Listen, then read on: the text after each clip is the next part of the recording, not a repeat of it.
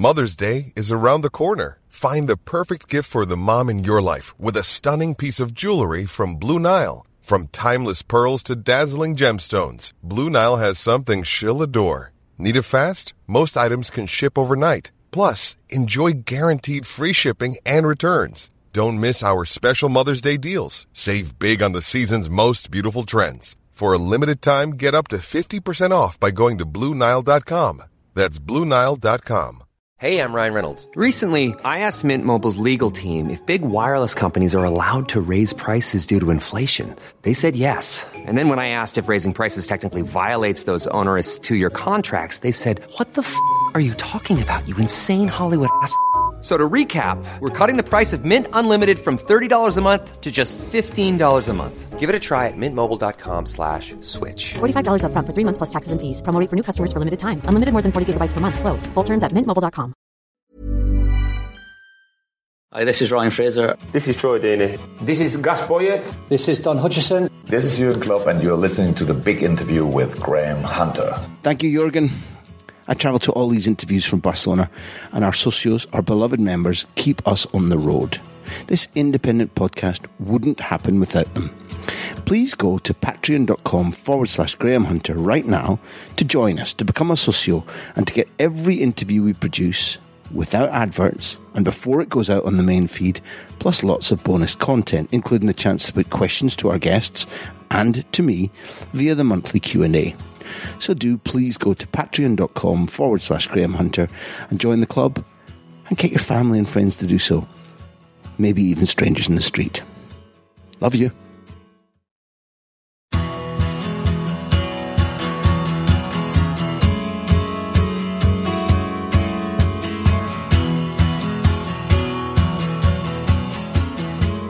It's The Big Interview. I'm Graham. I'm aware that not all of the listeners are my age, and therefore you might not have had the same enjoyment out of Jon Dahl Tomasson's career as I did. I always thought the Dane was an underrated player, but one that I loved to watch. He had that brilliant sense of timing about when to burst into space. He was technically gifted in what he was able to do. I thought he was a really good finisher. Another one who features in this series because I liked watching. You'd pay a ticket to go and see a game where Jon Dahl Tomasson was playing. You'd turn the TV on. He finished second in the league with Villarreal, historic. He helped Milan get to 2 Champions League finals, one of which they won. He won a European trophy. In fact, the last European trophy for Feyenoord or any Dutch team. And he did it in his home stadium with the winning goal. Not bad. So when we met him in Rotterdam, it was just after the first leg of the semi-final of the Europa Conference League between Feyenoord and Marseille. That features. So does breakneck journeys at too many kilometres per hour with Foppe de Haan. Bert van Marwijk, if you remember him as Holland's coach in the 2010 World Cup when they tried to boot Spain off the pitch. He was Jon Dahl Tomasson's coach at Feyenoord, and it's remarkable how much freedom he left the Dane in order to choose when not just he pressed, but when the whole team pressed. He was team leader. Then AC Milan. It was tough competition for places at the Rossoneri. But we talk about Ancelotti and how he managed that club's big egos at the time. Think about it, Shevchenko, Seedorf, Maldini, Billy Costa Curta, etc., etc. You could list on and on and on. Jon Dahl Tomasson's very good about Ancelotti. Make your own mind up about what you think Tomasson thinks about Pippo Inzaghi. Does he put the boot in? No. Does he leave it clear how much of a he gives about what Inzaghi and he thought of one another? Yes, he does make that clear. Look, there's stuff about Billy Costa Curta, there's stuff about Maldini, there's stuff about Pirlo. This is Jon Dahl Tomasson on The Big Interview, Part 1. See you soon.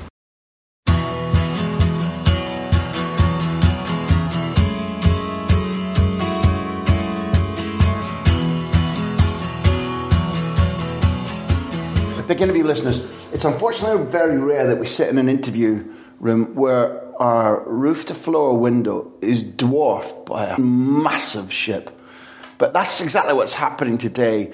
And in the shadow of the area in the docks at Rotterdam, we have the massive pleasure and privilege of sitting opposite and speaking to Dahl Tomasson. As a first attempt... Perfect. John, perfect. Jon is excellent, that's the first name. Yeah. Dahl. Dahl. Jon Dahl. Tomasson. You did well. I'm going to reach out now and you can humiliate me because I said we were going to start at the coup. But I'm going to try one more thing because I tried it with a Danish guy a couple of nights ago and it worked. So if I say to you, I'm impressed. Oh, baby, that's I'm it. impressed. Okay. And thanks for listening. The interview finishes there. Wow. Yeah, because in 1982 I was taught that by some new Danish friends. There's a typical Danish sentence, every foreign you need to try it. Yeah. And you did well. It's okay. No, it's good. A 6 really out of 10. Joking aside, we're with a footballer a manager, a talented coach, but a footballer who I admired and I loved watching. You know, you made football elegant and intelligent, and to watch you was good. And I told you off tape, but I still compare you in my understanding of space and movement and peripheral vision. I compare to Jari Litmanen in these days. I see similarities with Griezmann and with Benzema. Maybe they watched you when they were young. Maybe they copied you. But one thing I want to pick up on, John, is last night you were in the Cup. Yeah, watching that beautiful game. The Feyenoord game, which was beautiful. Full stadium, noisy. Semi-final in Conference League.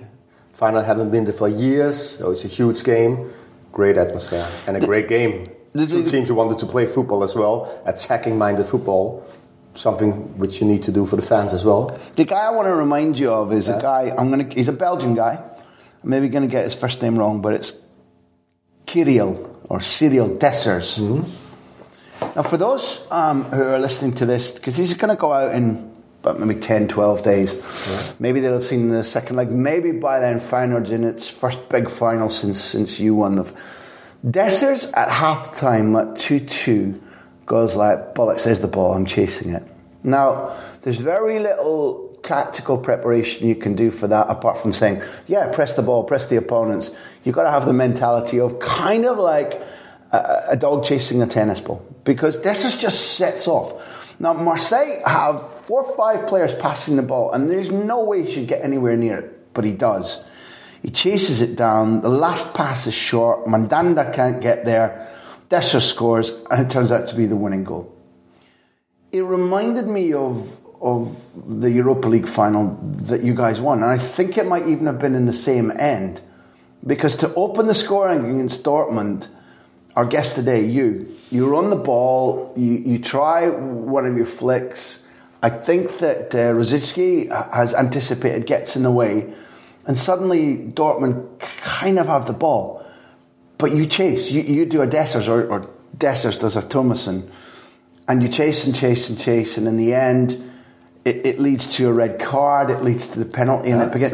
Talk about that choice making when you think that ball's worth chasing. This rival might flop. Is it just? Do you recognise the comparison? One? Yeah, for sure. You're totally right. I remember that. It's 20 years ago, but I still remember it. No. I received the ball more or less on the midfield.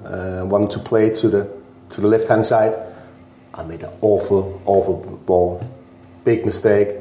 But then suddenly I went chasing. I went chasing one man to another one, and in the end the ball came to Jürgen Kohler, a German player, Weltmeister, who won the World Cup with Germany. His last game for Dortmund at that time. Whoppa! No, I didn't know that. Last game, and he made the penalty. Red card. He was out. That was his last game, and we got the penalty at that time. So yeah, it was a bit like not like yesterday, but I understand. Because in those days, Kohler was like one of the man markers. Last game, maybe age was catching, maybe pace was catching. But he was a big player, I've done well. He was an extraordinary marker of people. Yeah. He could literally probably make one man of the opposition out of the game and take half another guy as well. And he was like a limpet in behind you all the time. And therefore, when he goes off, it's not just a penalty, or 10 minutes. That's the most important thing in the game, actually, what happened that time. Playing that 10 against 11, red card, getting a penalty, scoring from up the penalty, 1-0 front. Take me back and talk about because we're going to be speaking to you today about your abilities as a coach, your future, what you've done so far as a coach. But I want to extrapolate, from what you were as a player, how you've changed, what you've learned, how your experiences feed into being a manager today. Also, for those in our podcast who remember you as a player, I want them to have the fun of listening to you describe it. When you're Feyenoord and you're going to have the final in Rotterdam, do you remember, was there an overbearing pressure about we have to get there? Because in many occasions, clubs where they host, say, Champions League final, they haven't got there. And sometimes it can be a distraction because it's like, not just game by game, it's like the final's in our stadium, imagine lifting the trophy in front of blah, blah, blah, blah, blah. That season, that I think you knocked out Rangers, you certainly knocked out Inter, and you scored what turned out to be a truly crucial goal to make it 3-0 on aggregate.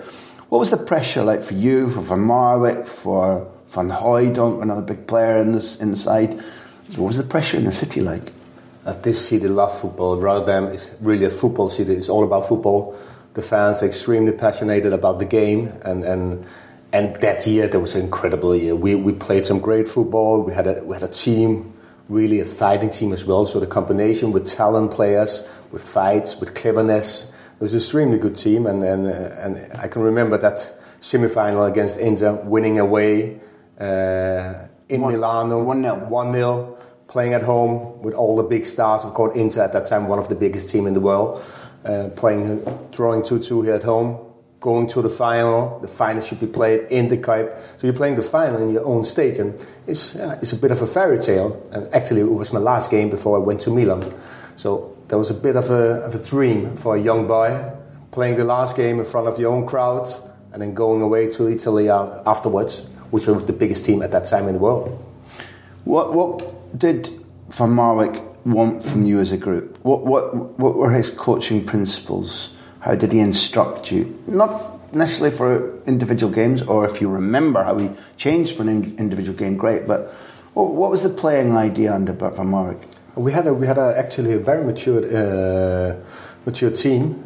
People who like to take charts. Bosveld. You had Van Hooijdonk. You had me. Kees van Wanderen, you had really players who thinks about football, who have an idea about football, who want to make decisions. So he was really good in managing that you have those guys, okay, we have a game plan, and if something just changes a bit, you have players on the pitch which can change it as well. So he devolved some responsibility and intelligence onto the pitch. For sure. You could take decisions in real time. Yeah. So for example? For example, I was the guy who always was doing the pressure. Are we going high? Are we going low? I decided that. So players in the pitch had different tasks at that time, and I think that worked really well. And actually, you see that today. A lot of those players actually become coaches or sport directors at club afterwards and doing well. Which type of players? Those players, thinking players, who are able to make decisions, who want to make decisions, who want to take the responsibility. And you see that today as well. Where did that come from in you? That's a good one. I think I went away from Denmark when I was 18. Then you need to grow up. You need to make decision. You will go away to another country. Suddenly you need to pay bills. You need to find a house. Like that. You need to cook. It sounds very easy, and you need to learn a new language, but you get really matured in no time. Because it's not easy. It's not easy. Of course, it's a lonely ride, and you have to survive because you're passionate about football. This will be a subject that you're going to encounter again and again as a successful coach manager. But now most players don't have that because they have an agent or an agency who does all that shit for them. And I know countless stories of players who couldn't open a can of beans, who have piles of bills in their house if their agent doesn't do it. So you didn't have that relationship, or you didn't choose to be looked after at Heerenveen, or why was it that you were thrown on your own resources? No, I think I grew up with parents who gave me the responsibility at a quite early age. You need to make a decision yourself, Jon. And okay, we will back you, maybe make a wrong decision, no problem at all. We'll back you anytime. And I think that's extremely important to when you become older, as a human being, you need to develop the whole time. You need to become better. It's like football. It's a long life education, actually. Who are they? My mother had passed away a couple of years ago, but my condolences. But people who were working hard and not involved in sport. Not in sport at all. No. And but their perspectives from the start with you were to make you independent and intelligent about decisions. Making decisions yourself. Education like that. I think that's extremely important, especially in the society we are living in now. It's not about only football players, but a human being. Yeah, you need to make your own decision, and you need to do it fast because the world is going so quickly, and you need to make the right decision most of the time. But at the end of the day, you make a lot of mistakes as well, and you will learn from those mistakes. That might not have been how you felt aged 18. No, I don't think so as well. Because mistakes seem fearful at a younger age. Yeah, but I came to a great club with Heerenveen for youngsters in Holland. Not a lot of foreigners, so I needed to learn the language as well. That's good. We were only 2 foreigners at that time. Okay, you don't have it anymore. Now you have 20 in a group, more or less, in the selection. But and I had a very good manager, extremely well. He educated me on the pitch. He took me on scouting trips. That was very special, you know, and the way I built it, it was actually clever. He built a relationship with me. We were sitting there, going with him in the car, going to scout players, to scout teams, so I can learn about the Dutch league, but also just to make a connection with me. So this is Foppe de Haan. Foppe de Haan, a bit of a legend in Holland. Foppe de Haan being a legend in Holland doesn't mean that he's that well known in there's a wide number of countries listening right now. Describe him, because his idea about taking you under his wing to teach you and show you seems to me to be, one, unusual, and 2, fundamental for how you adapt and change. Tell us about him, and tell us about how dangerous it was to drive with him. You know the story as well. No, you need to tell it. It's not my story. All right. No, he was also a gym teacher, actually, school teacher, and he hadn't played football himself. Wow. But as I said, he took me on those trips. He was riding, I was sitting next to him, and he was talking, building relationship, and still he was sometimes looking a little bit too much on me instead of the road, so it was quite dangerous, especially with that speed, because he threw quite fast, so I was sitting like this, easy now, and it was the manager, of course. So but you didn't dare turn around and say, look at the road. No, I couldn't do that. I didn't do that. Yeah. So I was like sitting like that. Oh shit! Come on, Fabio, look at the road. But he built a relationship with me, and we still have contact today. And he's almost 80. Why you? First of all, I was the only foreigner, more or less, in the group. A young boy as well. Moving away from the country, I think he thought, it's also a bit of a responsibility. And he wanted to educate me about the football as well. And at the end of the day, he wanted a good player. The benefits come to him and the team in the end. At the end of the day. And to build those relationships is extremely important. I did that as well with the Malmö players, all the youngsters. I didn't drive like hell with them, but put them out of the comfort zone, getting used to cope with different things. They were making presentation for the staff, analyzing games for me, and suddenly, you need to presentate it for the older players. So those young players, they will also develop and they're getting a bit out of the comfort zone, and suddenly it's a normal day at the office. They're used to doing things because they've been trying it before and they can cope with it. I want to link you to something. When I went to the Aspire Academy to interview Johan Cruyff, sadly about 6-7 months before he died, one of the fellow speakers was Tuchel, and Tuchel was then at Dortmund. And he said, I made my reputation, I got my job because of my youth work at Mainz and then his senior work at Mainz. But he said, when I coached the young players at Mainz, I gave them everything. Sorry, every listener has heard this anecdote before, but Johan hasn't. He said, I to the club, give them the best coach, bus, give them the best conditions. They need to stay in the same hotel as the first team. We need to treat them like. And he said, now, if I could take all that back, I'd tell him the coach broke down, I'd turn off the air conditioning in the dressing room, I'd tell them to wash their own strips. And he was like, we're turning out robots who don't have solutions, who don't have the mechanisms to cope. So go into detail then, because it seems to me that you were explaining there things that at Malmö that you did.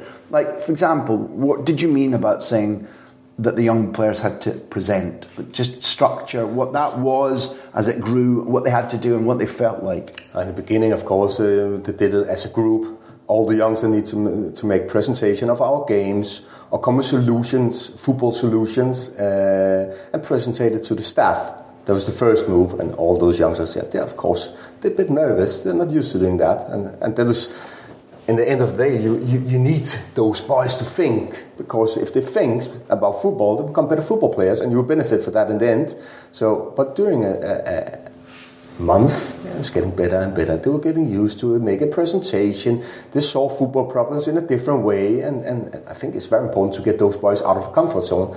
You need to demand every day, and you need to demand the maximum. That they think, that they communicate, work effort, that they take cognizance of the fact that it's not just me. So what problems were they set? Or did they have to find their own problems to solve? When you said that the presentation was about solving football problems, would you give them a specific problem? Or would you just say, look, next week it's Hammarby, give me a presentation on how to beat them, Matt? How did you handle that? Actually, both things. Those for next upcoming game, okay, how can we win against this team? I need a solution, and we need it quick. Sometimes I said, okay, you're coming in early today, or you're staying, and we're doing this tonight. Just, oh shit, are we doing it tonight? Why are we doing that?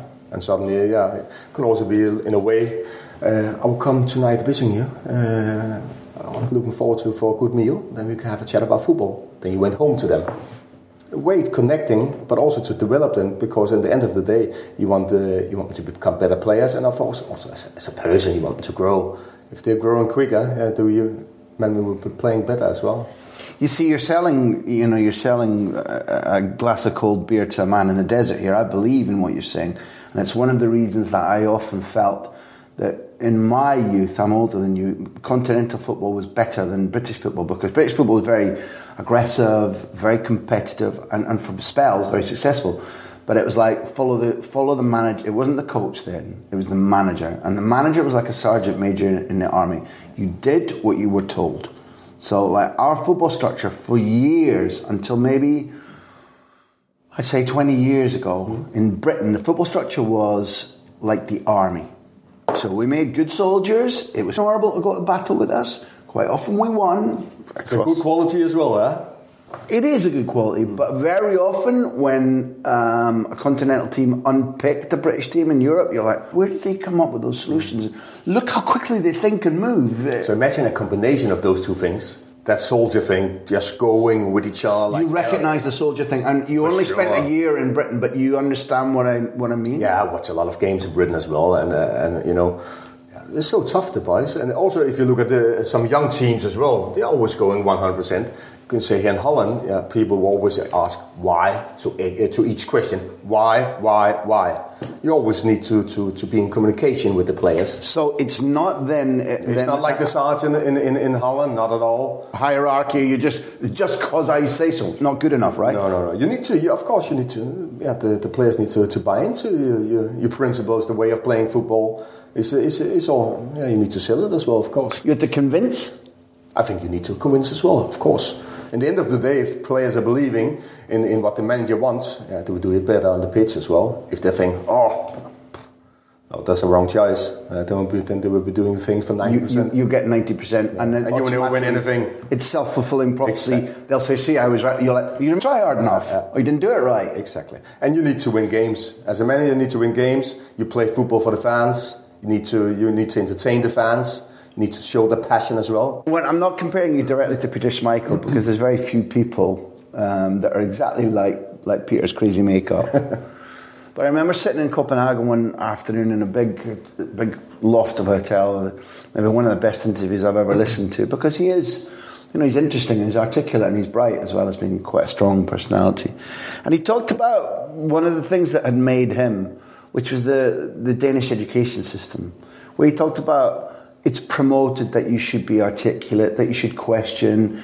There's a lot of presentation, there's a lot of speaking. You're formed as an articulate adult, younger. it's quite a liberal education system. You maybe don't start as early in Britain. And he said these components, and he didn't say made me, he said make us, blah, blah, blah, like we are. So what is the, in the things you've just been talking about, a Dutch player will say why, you are as a coach and demanding, what has the Danish education system made you? Is being Danish, or your Danish upbringing, a part of, what's made you successful as a coach and a player? First of all, I have the biggest Danish heart. I'm still red and white. But I've been abroad for years, of course, so I'm also quite international. But what Peter said, I know Peter as well, of course, this typical Danish, but it's also Dutch with the system. You're brought up to have an opinion about everything, questioning everything. You're brought up to think yourself, and I think you need that to make solution. And life, you need solution. But that is how you were taught at school? As well, yeah. And it's also how they're taught in Holland. Yeah. And I'm living in Holland as well, so at the moment. So I don't know how to pronounce it, but you broke through at Køge? Køge, yeah. Great. You're good at those things. I'm 3 for 3, baby. It's not hugely difficult, but at least I had a try at it. But at Køge and then at Heerenveen with Foppe, were you already that why coach player? Were you immediately but... I played with Køge when I was a youngster. I was 15 when I played with the first team. I got my first game.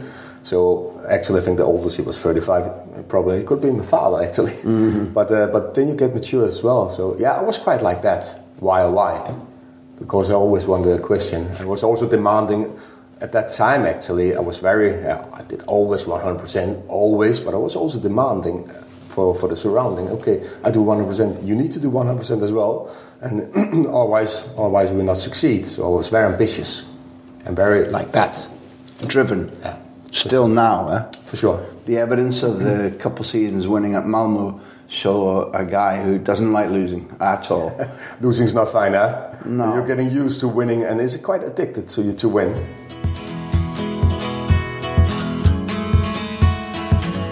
Before the rest of this big interview, I'd like to tell you that our entire archive of audio and video content is now on our new YouTube channel. We've begun filming all of our interviews, and there are already loads of clips with guests, including Rio Ferdinand, Conor Cody, Brendan Rodgers and Jamie Carragher, plus full interviews for you to watch and to share. Please do share with friends. Go to YouTube and search Graham Hunter, or click on the link in the show notes to this episode and become a subscriber. I honestly think you'll enjoy it. Thanks.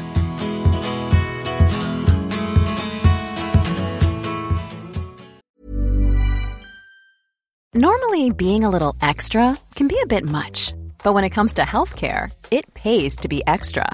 And United Healthcare makes it easy with Health Protector Guard fixed indemnity insurance plans. Underwritten by Golden Rule Insurance Company, they supplement your primary plan, helping you manage out-of-pocket costs without the usual requirements and restrictions like deductibles and enrollment periods. So when it comes to covering your medical bills, you can feel good about being a little extra. Visit uh1.com to find the Health Protector Guard plan for you. Mother's Day is around the corner. Find the perfect gift for the mom in your life with a stunning piece of jewelry from Blue Nile. From timeless pearls to dazzling gemstones, Blue Nile has something she'll adore. Need it fast? Most items can ship overnight. Plus, enjoy guaranteed free shipping and returns. Don't miss our special Mother's Day deals. Save big on the season's most beautiful trends. For a limited time, get up to 50% off by going to BlueNile.com. That's BlueNile.com. Ryan Reynolds here from Mint Mobile. With the price of just about everything going up during inflation, we thought we'd bring our prices down. So to help us, we brought in a reverse auctioneer, which is apparently a thing.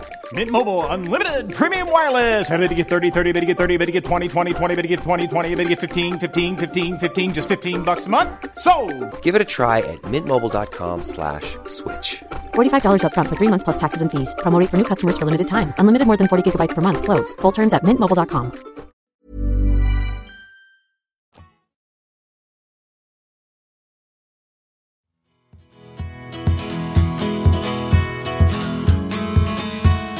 Before we leave the Kuip and you leave them with a trophy, how were the celebrations? How drunk did everybody get? Was it crazy?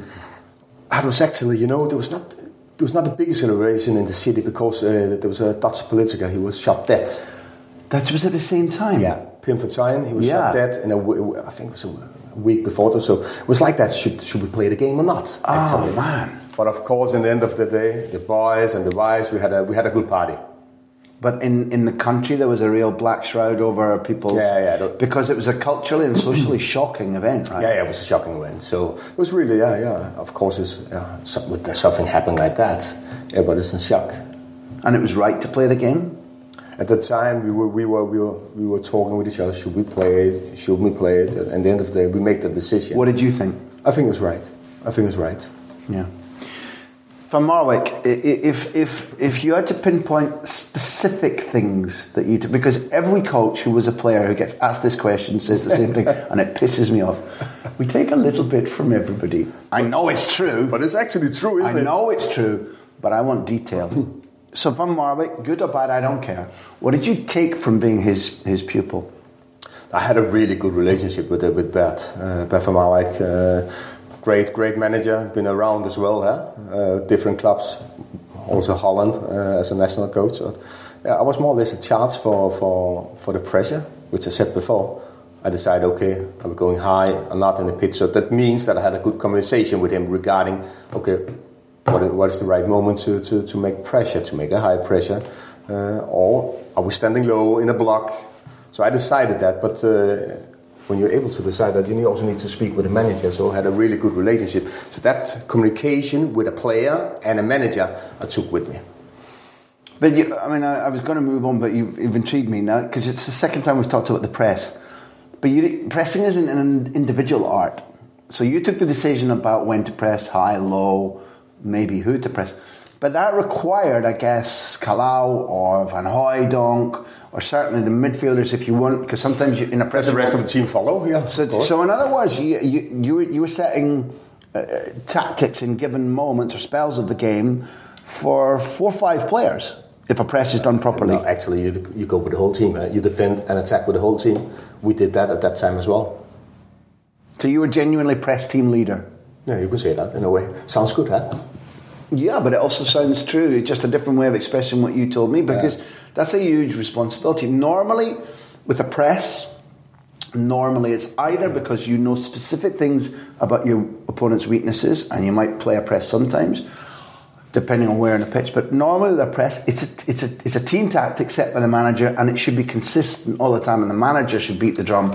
But to have it on the pitch, to have the responsibility devolved to you on the pitch, is an interesting notion. But in the end of the day, you play teams who make different things, so you need to make quick decisions on the pitch. There's no time at the sideline. You can make a game plan and suddenly the team changes. So you need to be flexible. Modern football is flexible at all times. So it's also about reading the game, having the vision, and seeing where the options is in the game itself. You've made me think though, because we're talking about an era, not your whole career, 20 years ago. I would imagine there was less video analysis, less detail in the preparation. You're totally and therefore right. more deciding on the pitch, because you knew a lot about the opposition. But now they know their inside leg measurements, how big their ears are, everything. Even the name of the wife, huh? Exactly. And maybe the missus. Who she's fooling around with. Yeah, exactly. So now, maybe my concept is that it might be more unusual for a coach to hand Jon Dahl Tomasson the responsibility on the pitch, because everything is so predetermined. Particularly coaches like Guardiola, Unai Emery, Benitez, Lopetegui, Cholo Simeone, who are like everything detail. At detail, you're winning with details. Details win your games. So you need to be well prepared. And of course, you're totally right. What a difference, huh? In those 20 years, everything changing. Yeah, and now you have solution for everything, and you're well prepared in a totally different way. At that time there was no video at all. A little bit, but not as much. No, not. So you knew a lot less about your opponents until the moment. Yeah, of course.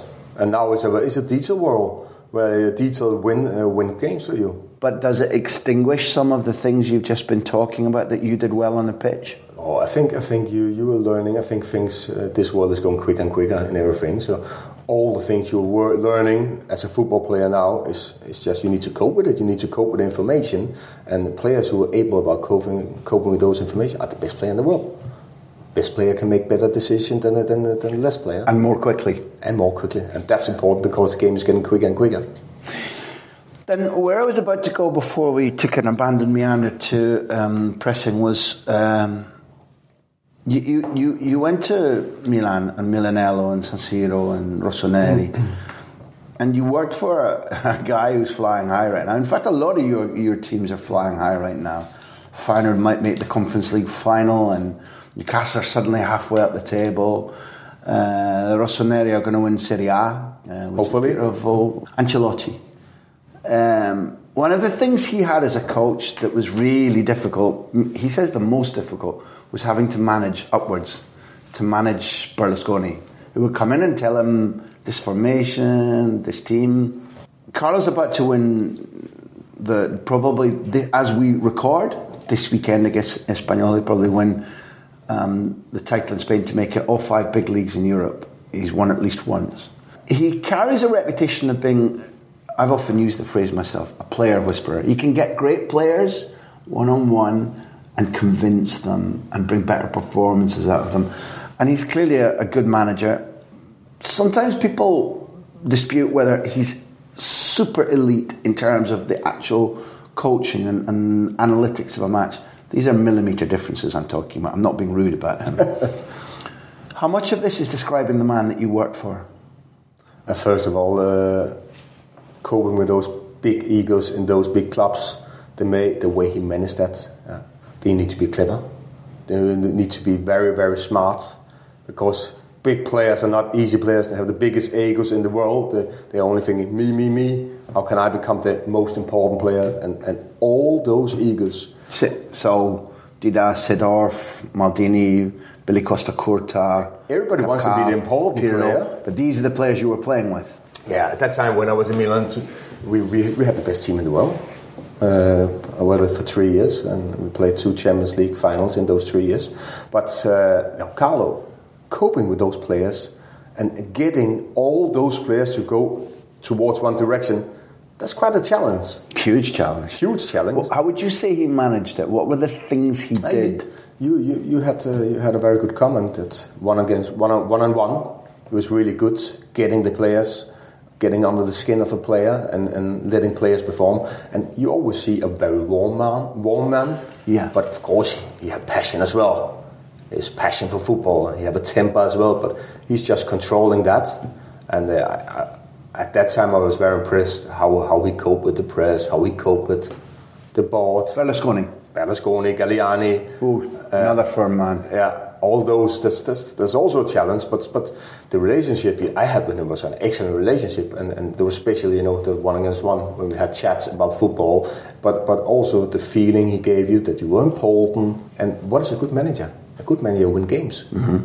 In the end of the day, of course, we need to give something back to our fans, because that's the most important. Football is for fans, so we need to entertain fans. That's my point of view. We need to play a dominant way of playing. We need to be attacking mind. Need to be dominant with and without the ball, because we need to give something back. It's entertainment. We can't stand park the bus the whole 90 minutes. No, not at all. That's not about football. There's a man who grew up with the Laudrup brothers. There's a man who grew up at De Kuip. There's a man who was gifted with entertainment skills in his brain and his boots. I totally agree. I'm not going to ask you to be rude, but I have a firm point of view here now. You, although he was injured for parts of it, you were playing alongside or in training every day, and sometimes in matches, Pippo Inzaghi. Pippo Inzaghi is a rare beast. Very, very egotistical, very determined, clever. I mean, one of the cleverest penalty box strikers in our lifetimes, for sure. I remember I had a friend who's now in charge of, he's a football head at Rai Uno. And he in the old days, he was a reporter, and he went to Inzaghi, and Inzaghi said to him, after a match, but before the camera's rolling, that was my 250th goal for Milan. Ask me about it. Well, people, 250 goals. 250, really? Have I scored 250? That's fantastic. Oh, you clever man. You clever man. I was in San Siro the day when, it was a magnificent day, when the entire Champions League that you won revolved around you. Because Ajax were about to go through. I was with the manager of Steven Pienaar, who's godfather to my daughter. Right. We were sitting there and he was like, 2-2 with no seconds left. And the ball goes through and Pippo Inzaghi gets there and lobs the keeper. Now, I guess you're going to tell me it was going well wide. Yeah, I think it was good. So how far wide? A couple of meters. To at least 2 meters wide. Yeah. Anybody who goes back and watches the YouTube is entitled to make up their own mind. And then you tap the ball in. And it's a goal. It's about goal scoring. It's about winning matches. It's winning trophies. How pissed off was Inzaghi? He goes away and celebrates and claims the goal and all that. How pissed off was Inzaghi with you for putting that in? No idea. He was probably pissed. He was not happy with it, but no idea, to be honest. But I'm trying to get a picture of this guy who the defenders hated him. Oh, he was of course a great player, scoring goals. Very, very good in the box. Extremely good in the box. And he was living for his goals. See, that to me is the picture I'm trying to draw, because I'm not looking for polemic, but you are two utterly different mentalities, both winning mentalities, but two completely different. Across your career, and I want to ask you about this, you scored so many goals for the national team and for all your club sides, and you could score a variety of goals. My favourites of the ones you scored are the ones where you're like sitting with your hands in your pocket in midfield going, the high line comes up and you're like, now, and Kalau releases the ball and you're through one-on-one, because that's timing, that's intelligence. I love those. And one-on-one with the keeper, some players do it, but few players finish like you one-on-one with the keeper. A little step over of the ball or a dip of the shoulder. You like to go round the keeper whenever you could, sure, instead of finishing because there was a gap. Loved all that. Pippo Inzaghi could do some of those things, but he lived off scraps. And he saw scraps and he created scraps, and he didn't care if the ball went in off his arse. Such different players.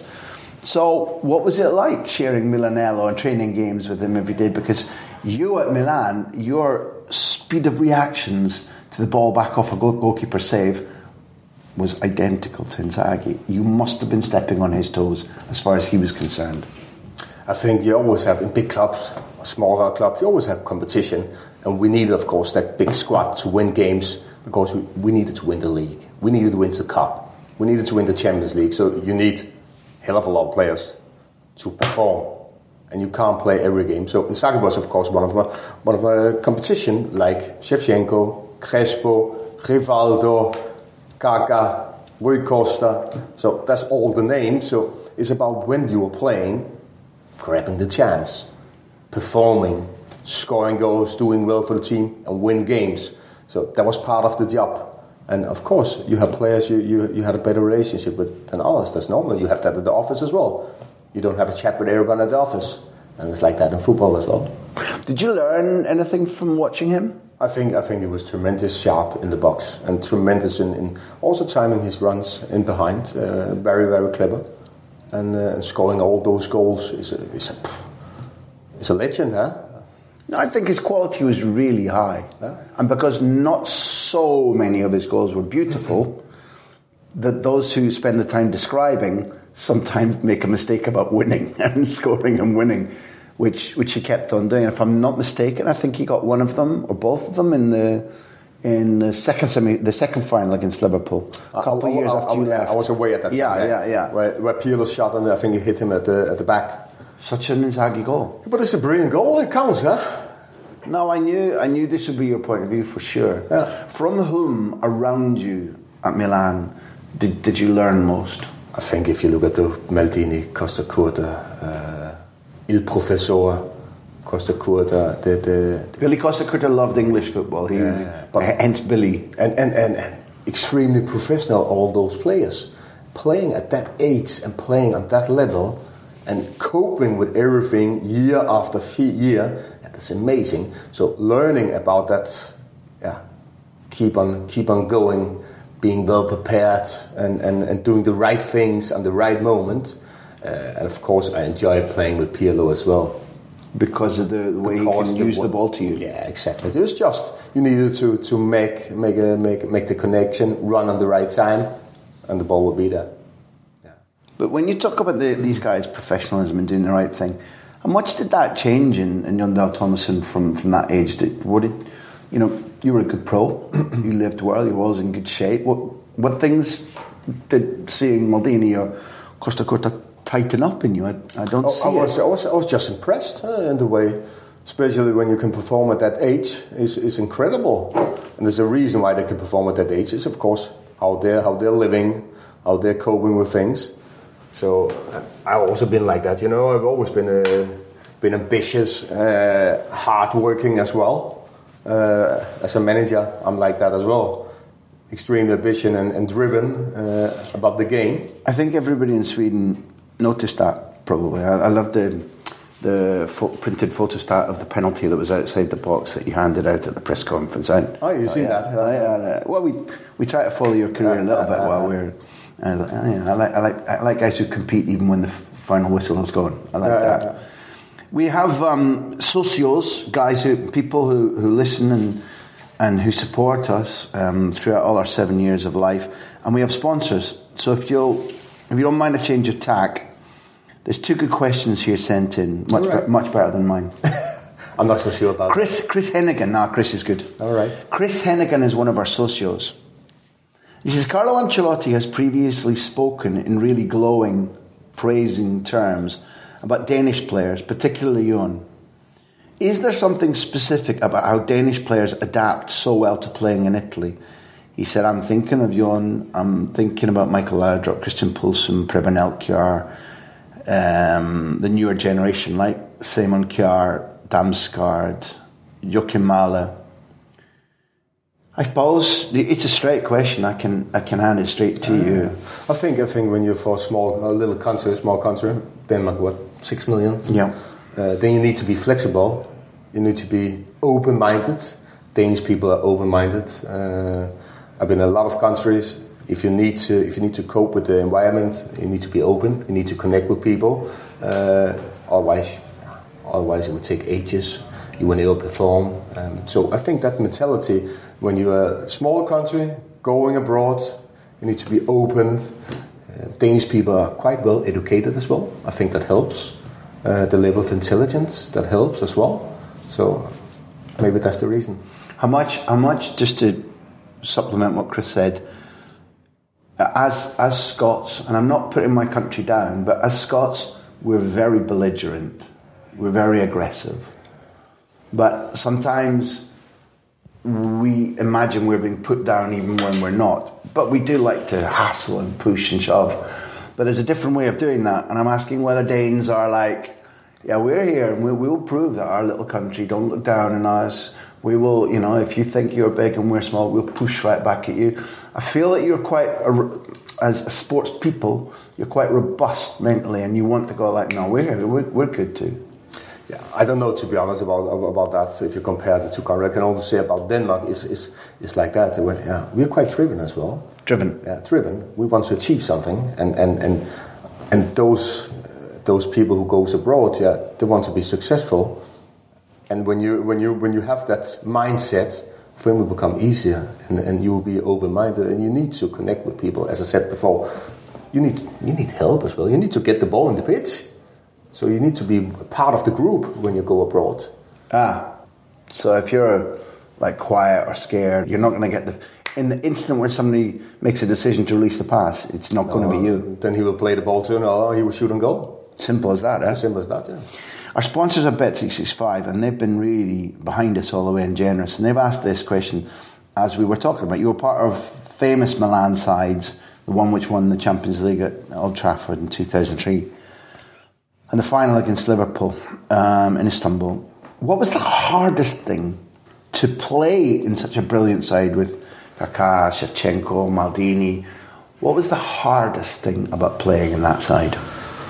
I think for me personally, the hardest thing was that you were not playing every game. That was tough because we had a big group of great players, and there was only 11 who could play each time. I think I played for sure starting 25 games minimum each season, but that's not enough as a professional, as a sportsman. You want to play every game, you want to play every big games, but in a club like that, and at that time, you were not playing every game. I think that was the toughest. I think in the end of the day, all the players were going one direction. We were always, and there was Carlos, of course, Carlos really did what he really did well. One direction, and that's quite unique, because it's not that easy to get all of the group to go towards the same spot. We want the same. We want to achieve the same. We want to do it together. But the hardest was for sure that not playing every game. Are there little things? Because I know that being a coach, being a manager now, you don't stop each day and go, I'll take this bit from that manager. You hated that. You just told me. But also it's. I know these things are in you now. Yeah. So I mean, you don't have a big filing system like today. I will take the lesson from Kenny Dalglish. But are there things, if you stop now, I think what I'm saying, if you stop and look back, are there things that you have incorporated in the way you work, specifics that you take from Ancelotti? The connection with people as well, and of course, what I did by Malmö, I was using the whole squad. A bit what he also did. In Sweden, of course, when you're playing on two fronts, it's very complex. Playing in Europe, playing in Sweden, with a team, not with the biggest budget. It's quite tough, but using the whole team, everybody needs to have the feeling to being a part of something, because you need each player, and each player needs to put an effort. So using the whole team, I did those 2 years in Malmö, and I think it was quite successful using the team.